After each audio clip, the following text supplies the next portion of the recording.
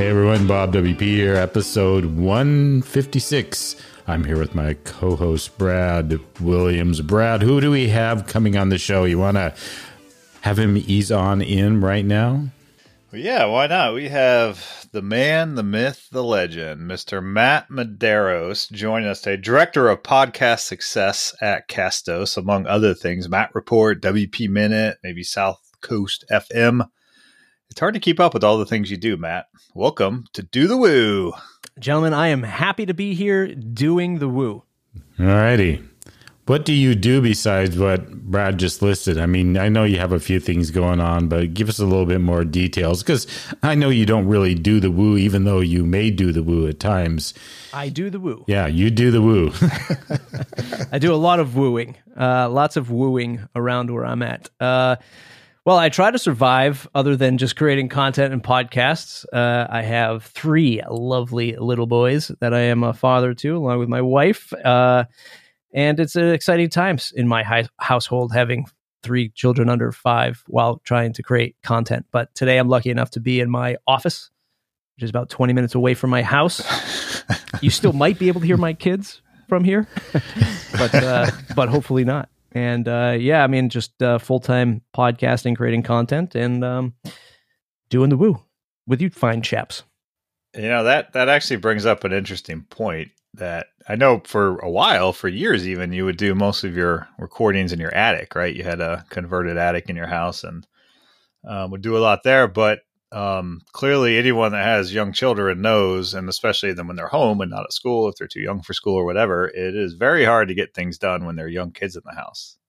You know, even if the other spouse is watching them, it's still, if they know you're there, it's very hard, especially younger kids that don't quite understand, right? So I'm curious, is that why you got an office space? Is there some other reason, or was it just That was reason number 1. Reason number 2 is because it's in an attic with very little insulation on the ceiling of the attic, because it's quite literally the roof. It gets really hot. And while I have an air conditioner, it literally gets to over 100 degrees in the summertime when it's like 80, 90 degrees outside. It's boiling in that attic, and it's hard on the vocal cords to be breathing in hot attic air while trying to record an episode. So yeah, there's the logistics of having children banging around downstairs, screaming, throwing things in the summertime to now, and being also really, really hot in the summertime. And, you know, on a more serious note, a dedicated office, I have an office in a co-working space, and it's just a different environment. Like, it's just more of a creative space. It's not that big. It's 10 by 13 feet. And it allows me to just have all my equipment up and just more space, and I can just leave everything in place, because I'm sure, Bob, as you know, just leaving a camera in place, having everything set up and not dismantling it every time you go to record is a huge benefit and a huge time saver. And that's what this space allows me to do.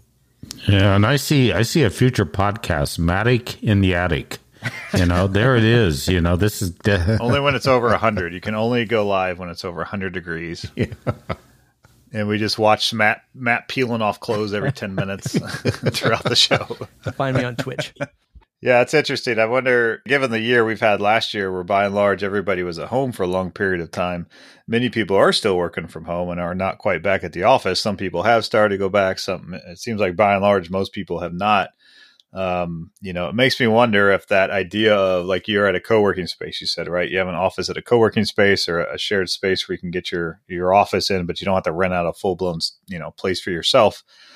I wonder if we're going to start seeing more of that, where it's, if offices are going full virtual permanently, or even a hybrid model, if we're going to see more people that still need to get that professional space outside of their house to actually be firing on all cylinders, if you will, to be fully productive. Yeah. Or not, maybe not. Well, Brad, you know where I live, it's an hour south of Boston. So it's not a huge, hugely a densely populated area compared to Boston, but these spaces and co-working spaces filled up instantly. Like, as soon as Massachusetts opened up the restrictions a bit with COVID, I mean, these offices were gone in like a couple weeks. It was fast and furious to try to get office space, and that's what a lot of people that I know coming into this co-working space. And there's another one that's sort of down the street.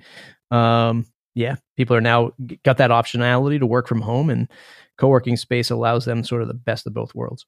Yeah, I think that, not to go too far off topic, but the co-working idea, while it felt like it was maybe teetering before the pandemic in terms of whether, at the larger scale, WeWork and all the trouble they had, but it felt like maybe it was teetering. I know the local ones are probably always going to do well with this kind of larger rollout of a larger company dedicated to it. There'd been a couple that had closed up in New York City that I had friends that participated with that weren't able to go anymore, but that was pre-pandemic. I feel like now it's revitalized in a sense of, that's a very, very good option for people if they are not ultimately going to end up back in an office, but they still need that quiet space to actually get work done, right? So I think we might see a resurgence in co-working spots all over.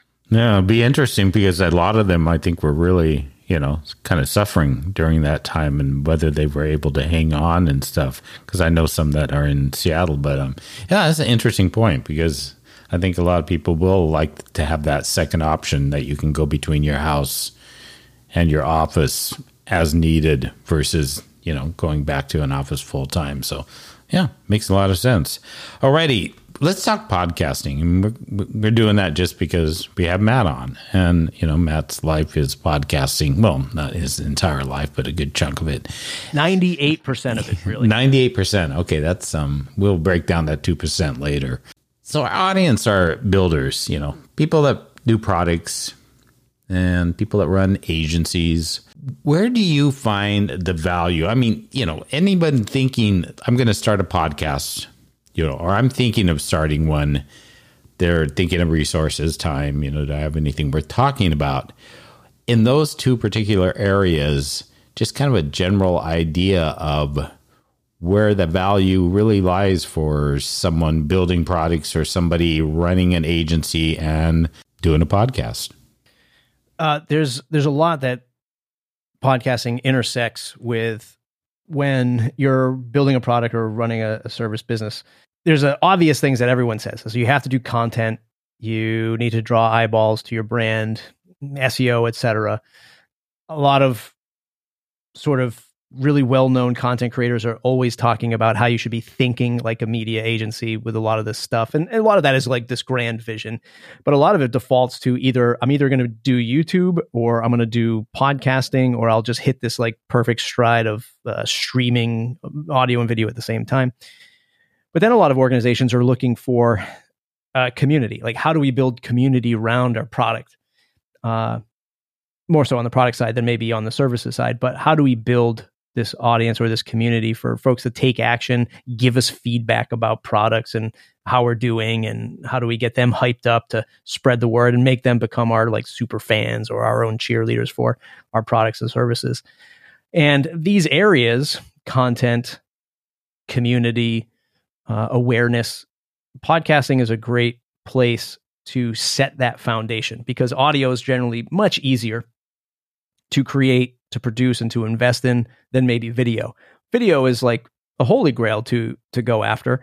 But there's just a lot of production. It's a different format, it's a different medium. Podcasting, you get a $99 microphone, most or anywhere around that range, and you're pretty good to go with creating decent audio quality. And then drumming up community comes right alongside of that, right? Where the great thing about podcasting is you're creating this voice, this message.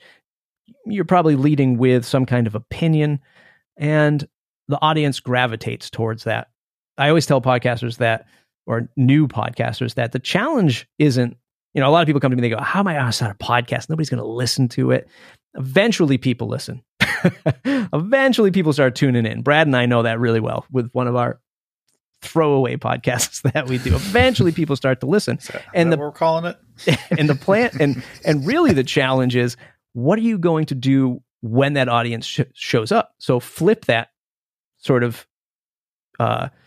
positive reinforcement a little bit there. Don't worry about, and no one's going to listen. People will listen. What are you going to do when they show up? And for brands, product brands especially, getting somebody to take action in a community is usually the first step, right? It's not just, create a community and everything, build it and they will come kind of thing. You still have to create action, cause and action. And a podcast is a great way to do that. And then all of that residual benefit is you're creating content, you're creating awareness. It's going into a blog post, it's going to somebody's podcast app. You might be republishing it to YouTube. Like, that's checking all the boxes for content creation along the way. So, you might lead with any one of these three pillars from the start, strategically creating content, or strategically trying to create community, or strategically getting your voice and awareness out there. But you'll get these two other benefits along the way, which is really powerful. And I think podcasting is a great medium for that. What's your, in terms, like, it's never been easier to podcast right now. Like, this is the easiest time it's ever been to podcast. You can go to like Anchor FM, literally click record, start talking, and click publish, and it can just push out to all the different services, right? So very low bar to entry. When you talk about, like, if you line up podcasts, you look at like products, things like that, there's always that around the product space, the idea of like, just ship it, right? Like, get version 1 out the door. Version 1's the hardest one to release, right? It's the hardest one. You can iterate, right? I'm curious on your thoughts. Like, do you think people need to go in with a really well thought out, highly produced plan on day one? Or do you recommend just start, figure out the topic, dive in, and kind of tighten it up as you go, but just release version 1, like, get it out there and iterate? Like, what is your kind of guidance, especially to new people in the space, as far as that goes? First of all, Anchor, let's throw that company right out of the conversation. You can start a free podcast using Seriously Simple Podcasting plugin and host it right on WordPress. And then when you're ready to take it to the next level, you call me at Castos.com and you host your podcast for as little as $19 a month. What do you do when you want to start a podcast? Is that a sponsor plug? So look, yes, there's, a lot of people love the gear in podcasting, right? Bob and I always sort of going back and forth on Twitter about, like, what's the cool microphone, what's a cool sort of, audio editing tool, all of these things. A lot of people get caught up in the gear to get started, and because that's like the easy thing. You can fantasize over it. You can read reviews. You can watch YouTube videos. You can set yourself a budget. You can lust after a $700 microphone and be like, someday I'm going to buy that thing. But that's not it. For most of us, $100 USB microphone. Pick any one of those that come in that price range on Amazon, and you're generally good to go. Far better than a headset microphone or something like that. And yes, you want to get this thing out there because this is a practice, right? You get better over time, and you're only going to get better the more you ship. However, as long as you have, and what you must have is this passion to get better. So it's one thing to just say, yeah, ship it, but you really can't ride that for 50 episodes because you'll lose an audience. For example, there's a bunch of marketers that I follow who I really respect on Twitter. And in the middle of the pandemic, these few that I'm thinking of in my head, which I won't say out loud, launch podcasts. And they did the whole ship it thing. Let's just get it out there and see what happens. But they're literally recording using like their laptop microphone in a room that's 20-foot ceilings and it's echoey, and they're interviewing other people who are doing the same thing. And it's fine for the first few episodes if you're trying to get it out there, but the conversation's really good, so you're invested as a listener. But man, you have to take it a step up. You have to constantly pursue this higher level of quality. That doesn't mean you spend tens of thousands of dollars. It's that you care a little bit more every episode. You'll hear the echo. You listen to your show, you hear it every day. I do that with my podcast, and I try to find new ways to get just a little bit better. Because the kiss of death is that you never get better, and then competition rolls in, and somebody's off listening to a new episode, a new flavor of the month, right? And you lose your audience. So you always want to care a little bit more, both in the audio and, more importantly, in the content, in the conversation, which always sort of goes under the radar because that's the hardest thing. That's the hardest part about being a creator is the content and being able to do that, especially in a business setting. Yeah. That's the challenge. I mean, it's fair points. Like, I'm sure we've all listened to a podcast where it's a podcast we know, we like it, and then they bring on a guest and they're talking through like, 2 cups on a string, right? And you're like, you try to write it out for a few minutes and you're like, nope, can't. I'm not going to do this for an hour. Next episode or whatever, you leave, right? Like, I think the audio quality is so, honestly, I would put that above maybe even what you're talking about, because at some point, because, you know, if it just disconnects you, like you said, so much from it. It's like, yeah, I don't want to be like, listen to a podcast where someone's in like a busy restaurant, right? That doesn't, it's like, gives me anxiety thinking about it. So, you know, I 100% agree. Like, invest in it. It's okay to kick the tires. The first time I ever did a podcast, well, quote unquote podcast, it was me and my buddy, and I've been podcasting regularly for over a decade now. This was 13, 14 years ago. Me and my buddy in his garage recorded a local little podcast where we just talked about a couple topics, right? Just picked a couple topics and said, let's just record and see what happens. And then we listened back to it. And that I never released it, but that was the first dabble of doing it, was just do it and see how it comes out. And I learned a lot from that. And I also learned, like, this is exciting to me and this is fun and I want to get better and I want to keep doing it, you know? So, yeah, I mean, those are great points for anyone starting out. Even if you're a business owner and you're listening to this now and you're selling WordPress plugins or add-ons for WooCommerce or whatever, if you're saying, oh God, I'm never going to start a podcast anyway, well, hopefully you're still listening to this. But if you're going to grow your business, one of the best ways you can grow your business is to hop on a podcast. So invest in a mic. Even if you're not going to host your own podcast, buy the microphone and have it ready, because you're going to do an online conference. You're going to do a podcast interview. You're probably going to do a voiceover explainer video of your product. So just invest the $100. It's well worth it. Hey, Bob WP here, and I'd like to take a moment to thank two of our pod friends for their support of Do the Woo. You know how important reviews are to your client sites, or even your own Woo shop. So why not check out the world's leading review platform where over 626,000 websites have been rated and reviewed. Trustpilot integrates with WooCommerce not only to help with getting more reviews and displaying them, but it also gives you the benefit of SEO. Every month, over 4 million reviews on Trustpilot helps potential customers find your clients and helps those customers make better buying decisions. Using Trustpilot with WooCommerce transforms reviews into traffic, sales, and customer loyalty. All you need to do is head over to the WooCommerce Marketplace and get their free extension.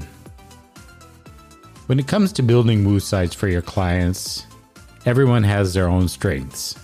If you need help with your clients' conversions and revenue, the team at Motifect can be a part of your strategy to help your clients avoid the hassle of management and training.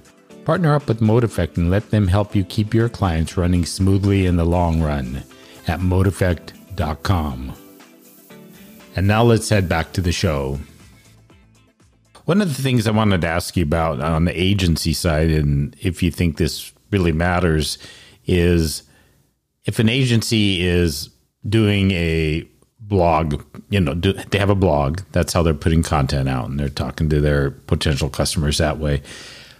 What value does it bring in when if they decided to do a podcast? Because to me, I can read a blog post time and time again, and yeah, I kind of get a feel. But if I'm listening to this person at this agency talking, week after week, or how often they do it, I may grow a little bit of trust because I feel like I'm actually hearing them a little bit more personally, and that may inspire me to move towards them or ask them about a potential job versus just learning about their voice through written content. So I think a lot about packaging.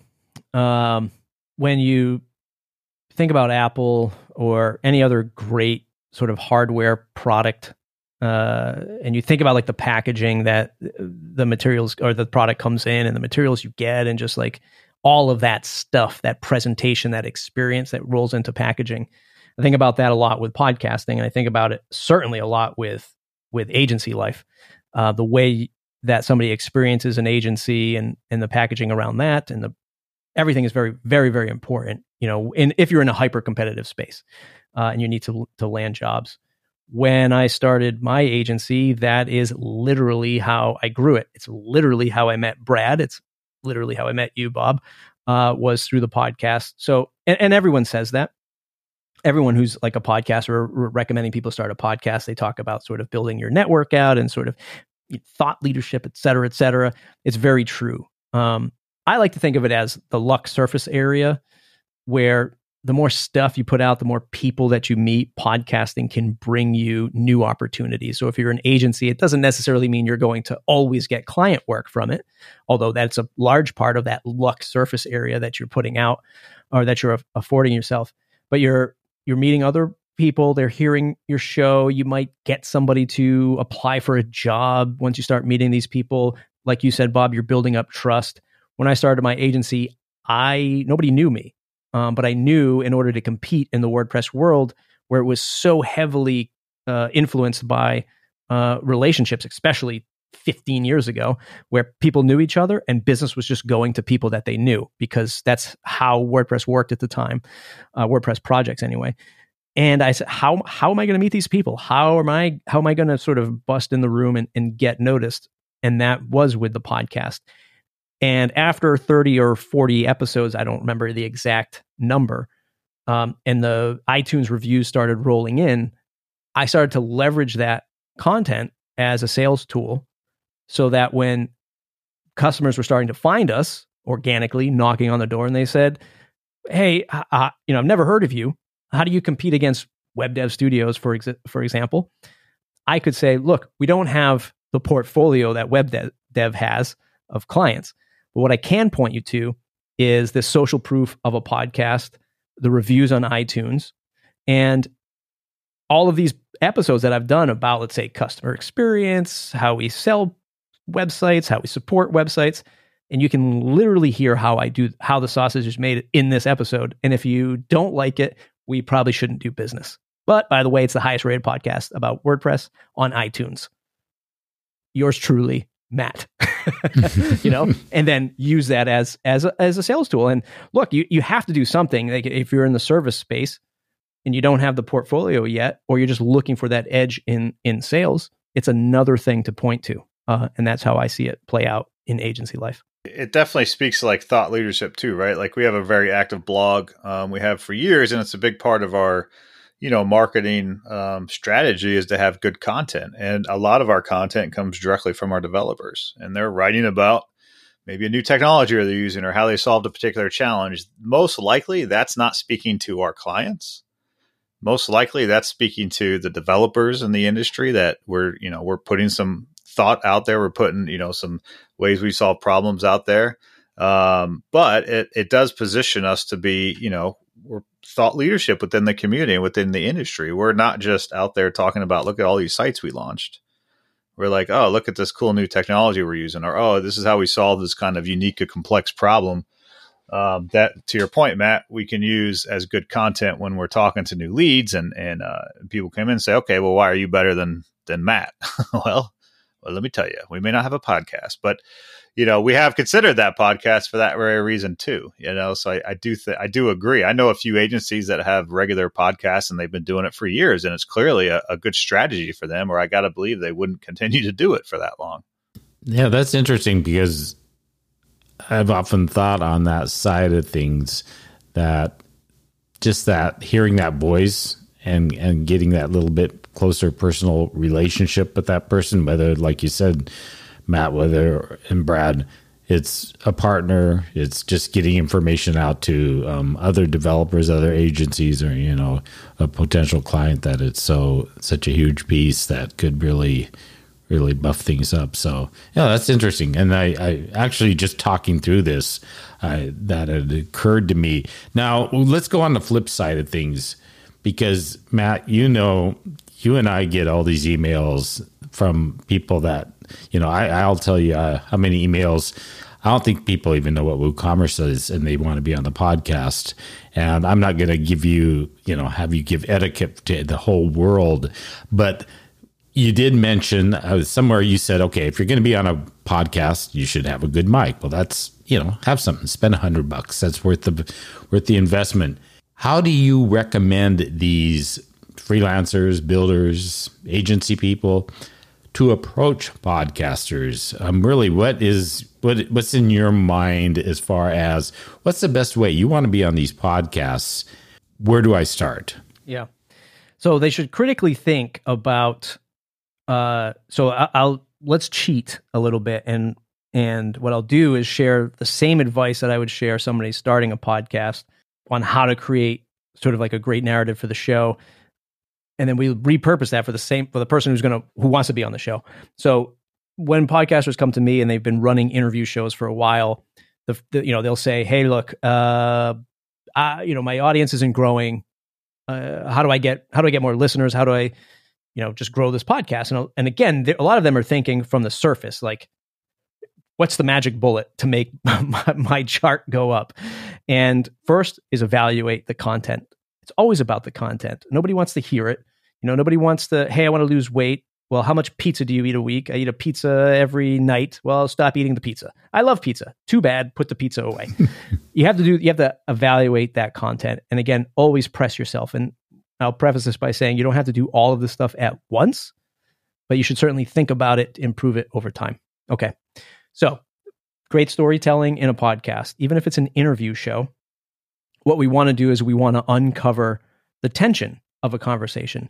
And the tension doesn't always have to be this negative thing, right? It doesn't have to always be a struggle, but where's the tension in somebody's story, right? You set off to slay this dragon that is, stopping you from growing your business, whatever that might be, or you have learned a new skill set, you're hiring people and the business is growing, positive direction, but the tension is, I've now become a developer who's running a business and I'm becoming a manager and a CEO.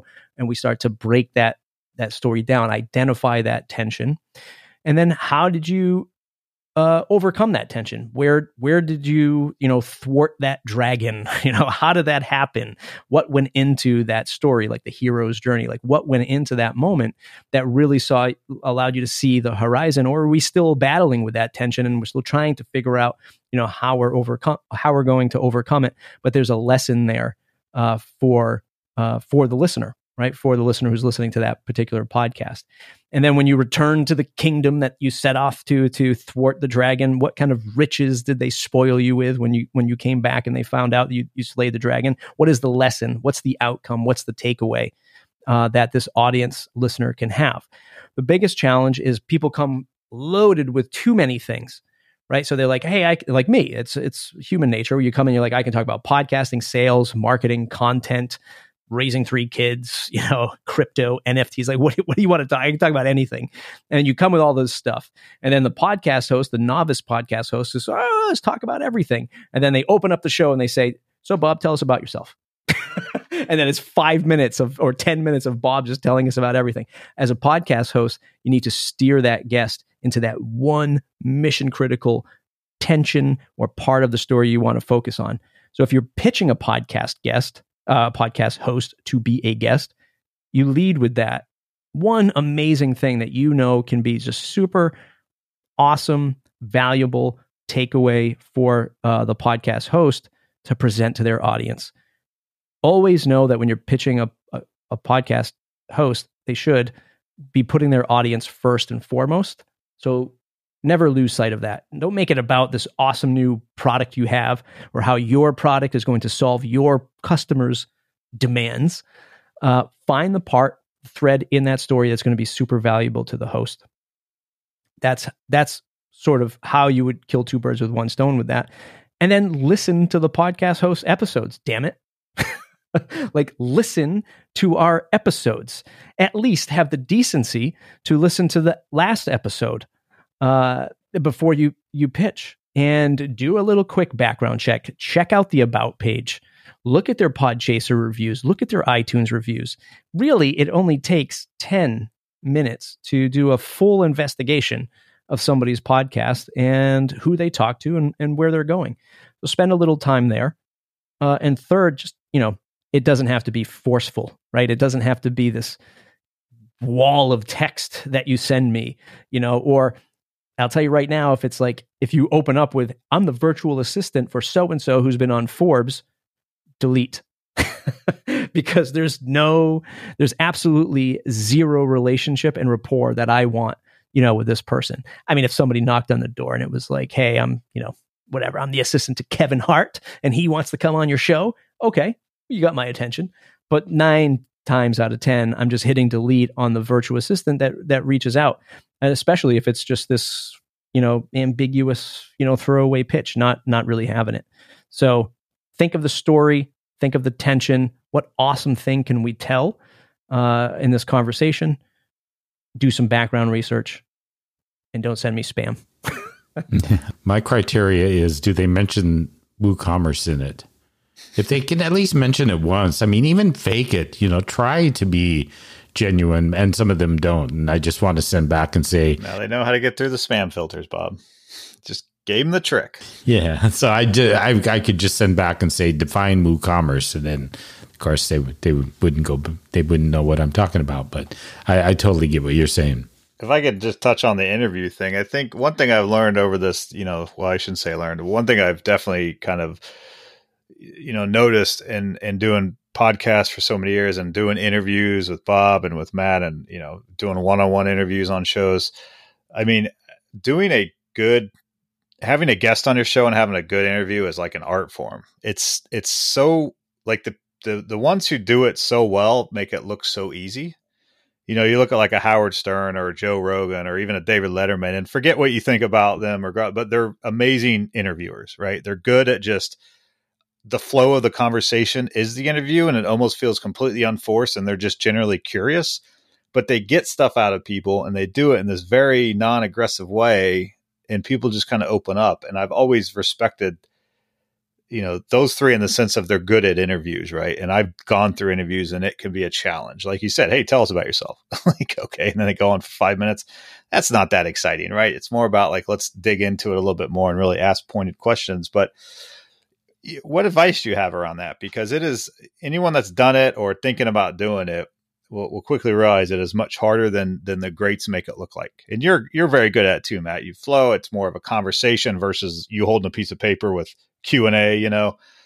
It's just such an art form that I feel like, it can be intimidating and maybe not even as obvious that it is as difficult because so many people are good at it that we're used to hearing.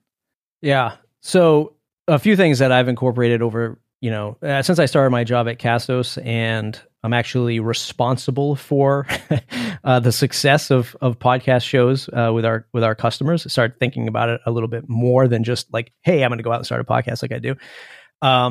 Number one is like when you're getting guests, I would say, at least for the Matt Report show, and even what I do at Audience Podcast at Castos, 98% of the guests that I book are because I'm generally curious of what they're doing. There's no strategy. There's a story arc that I think of. Like I think about resiliency, especially over the last year and a half. I'm really interested in having those conversations. I look at that as like the 50,000 foot view. Is there a great story about resiliency and surviving this new world, et cetera, et cetera? But the people that I get on is I see something happen. Literally, I see something happen in Twitter or this Slack channel over here, conversation that's happening. And I say, yes, I'm interested to see what the heck they're doing there. And I generally pick somebody that I don't have all the answers to what they're doing in that space. Like I've been interviewing a lot of no code people lately because, I don't spend a lot of time in it. It's very interesting to me. I'm generally curious. And that's actually what, like my lack of knowledge of that space is what I hope helps me ask better questions and brings things out from the guest. A strategic thing that you can do is having pre-interviews. So if I don't know the person, one of the things I do now is I set up a pre-interview first where it's a 10, 15-minute call maximum. You're not asking all the questions of an interview, but you're getting to know the person. You're giving them the logistics of what's going to happen in a podcast, mic check, light check, that kind of thing. And then that's where I try to find the tension. And I say, hey, look, I really want 1-2 things maximum. That's really great from your background. Can you tell that for me? And right there, I'm taking notes. I'm actively taking notes during that call. I tell them, you're going to hear me typing because I'm taking notes. And I want to find this tension. And they'll go on and they'll give me the background, et cetera, et cetera. And I'll just write out a bunch of stuff. Generally, after the show, I'll find the threads, the common threads where I really want the story to be. And what that does is it cuts out all the fat from when you first hit record on the actual interview that happens a week, 2 weeks later. you're skipping all the niceties. You're skipping all like, let's build that rapport and that cautiousness that a lot of people have. Like, what do I say? How do I approach this person? You've already cracked the egg and you're ready to go. I also use SavvyCal as like another strategy point. Like I use SavvyCal where I'll do I'll do up to 3 pre-interviews a week, but 1 interview a week. And basically when I send somebody the link, they can't book the interview the same week. They can't book a pre-interview and then do the interview the same week. So a little automation stuff there that really helps with the mental bandwidth. And then you, as a host, what I'm always thinking is setting the guideposts, right? You think of somebody listening to the show, you're trekking up a mountain, you want to see the mile markers, you want to know where you're at. It's this constant reinforcement to usher the guest along and also let the audience member know as if they were following you walking up this mountain, like looking at you from this third person perspective, like here's where we're at. You know, I'm helping this person get up the mountain. We've set the tension. Okay, now lead me down this other path. And you have to be active and aware of that. So you have to be cutting the guest off politely, moving them and getting through that story, because that's what's most important. It's that audience member who's watching off to the side, and you're constantly reinforcing where we're at in the story. Okay, hey, we heard, Brad used to work for batteries.com, and now we're here with Web Dev Studios, and we're talking about growing an agency.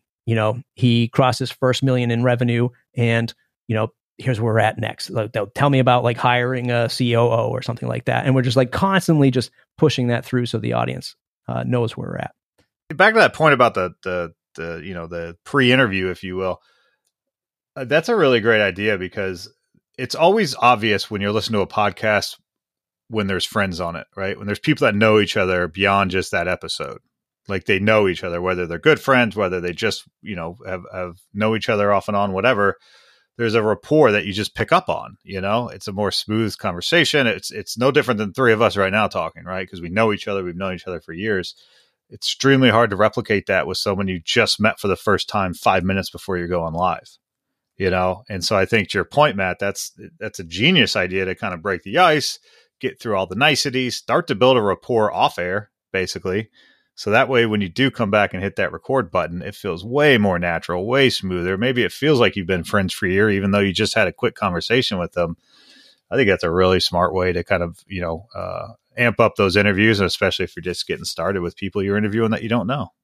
Yeah. And you find out a lot. You get to kind of build the question list after you chat with them. And, sometimes, real inside like baseball stuff for other podcasters is like, how do I, if you don't want a podcast that sounds scripted, sometimes you can have a great person, you have a great pre-interview, but they're not a really good podcast interview, because the hardest podcast interviews are the ones that don't give you enough content. You ask a question and they're like, yeah, we sold it for $79 when the plugin launched, and then we put it on WordPress.org and it was free. And you're like, okay. And you're trying to We've done a couple interviews like that, haven't we, Bob? You try to push this conversation along.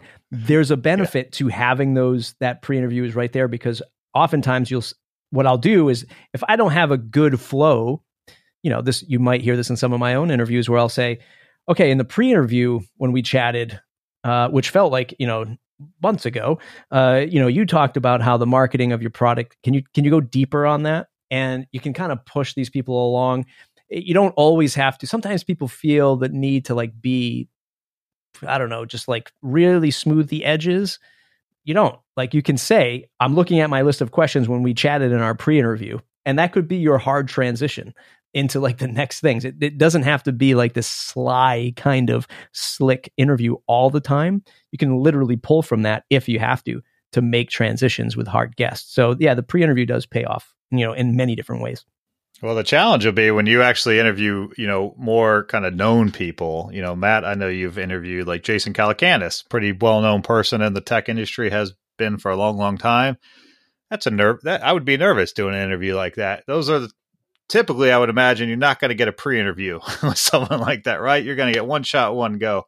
But again, someone like that is a professional, has done probably thousands of interviews. So he's a very chatty guy. I'm sure that was That was that was a nerve-wracking episode because his assistant, he tweeted out that he was doing podcast interviews for his book Angel when it came out like 4 or 5 years ago, whenever that was.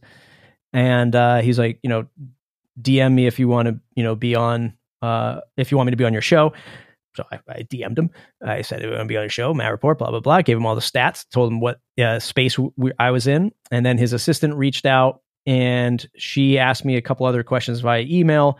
And then I waited a couple days. I was like, oh God, they're not going to say yes. And she came back. She's like, yep, he'll be on your show. He's going to be in New York.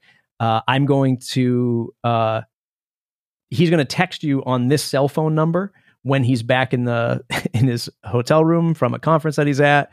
And then he texts me and he's like, hey man, I'm ready to go. And I send him the link. And that was like kind of nerve wracking because I had no background and he's like texting me and I had to like send him the text through, I record on my Windows PC and I'm like, oh shit, I got to send it to him on iOS. I had my laptop out. It was pretty nerve wracking to say the least, but it was a great conversation.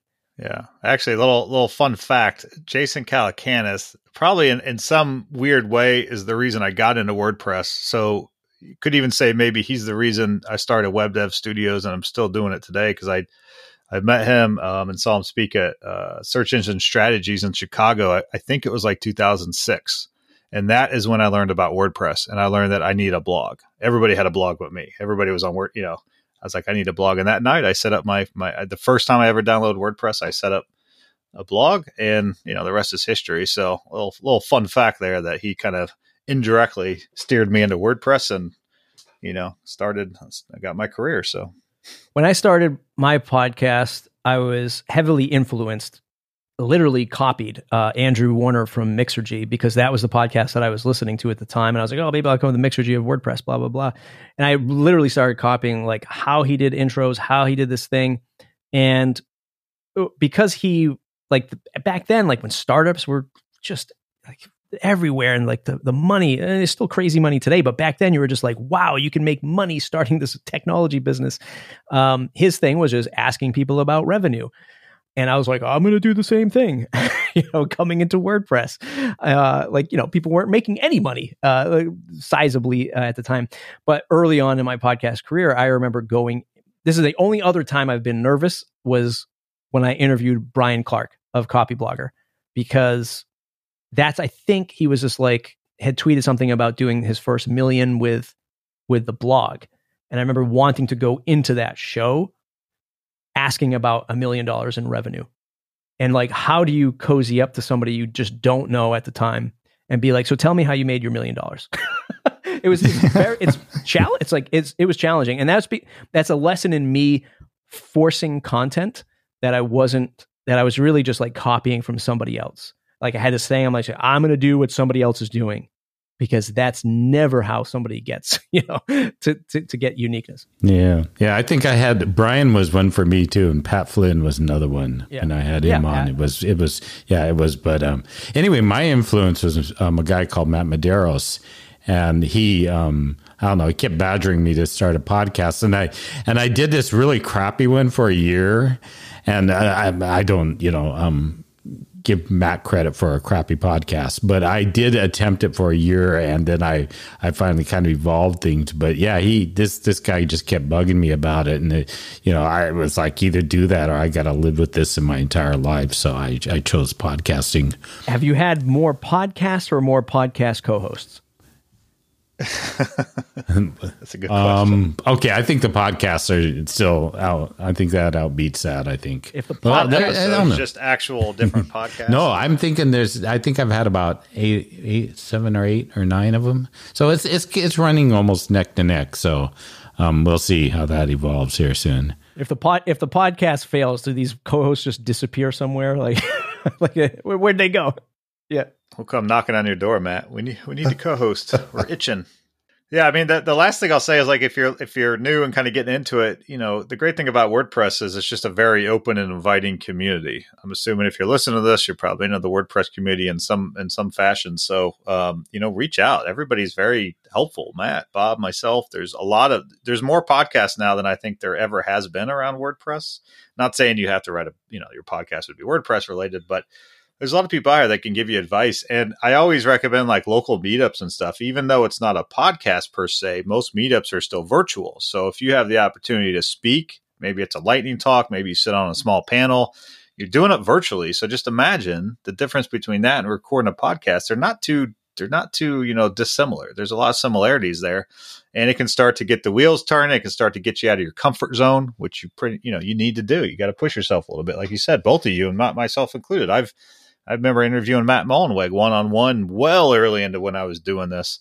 And I was nervous about it. Sometimes you got to push yourself out of your comfort zone. So that can be kind of baby steps to get to that is work with your local meetup, your local groups in a more comfortable environment, or just learning to speak in public in general. That can be helpful. So a lot of amazing resources out there, tools. Matt's doing this full time for a job. He's there to make sure your podcast is successful. So you should reach out. He'll help you. That's his job. And he'll get you on Castos. literally my job. All righty. Well, yeah, Matt. So speaking of, where's the best place for people to reach out to you? Castos.com. You can find me as the director of podcaster success. If you're looking to start your podcast, you can start your 14-day free trial. Download the Seriously Simple podcast plugin from WordPress. Start a podcast for free. Don't use the A word. Start with Castos. Castos.com. You can also find me at craftedbymatt.com. Everything I do is at craftedbymatt.com. I think he's answered that question a few times. What do you think, Bob? Yeah, geez, that was good. Every question you can think of is on my website. Just go there. It's a great interview. I love it. All righty. Well, appreciate you taking the time, Matt, to join us. Thanks for having me, gentlemen. Hey, everyone. Bob WP. Thanks again for tuning in to today's show. I'd like to give one more shout out to our two pod friends. Looking at pumping up reviews on your client sites, do check out Trustpilot and their free extension on the WooCommerce Marketplace. And for that partner to help you with your client's WooShop's performance, consider reaching out to modeeffect.com. And of course, you can always stay on top of our episodes by subscribing on Apple Podcasts, Spotify, Google Podcasts, or your own favorite podcast app. So until next time, keep on doing the woo.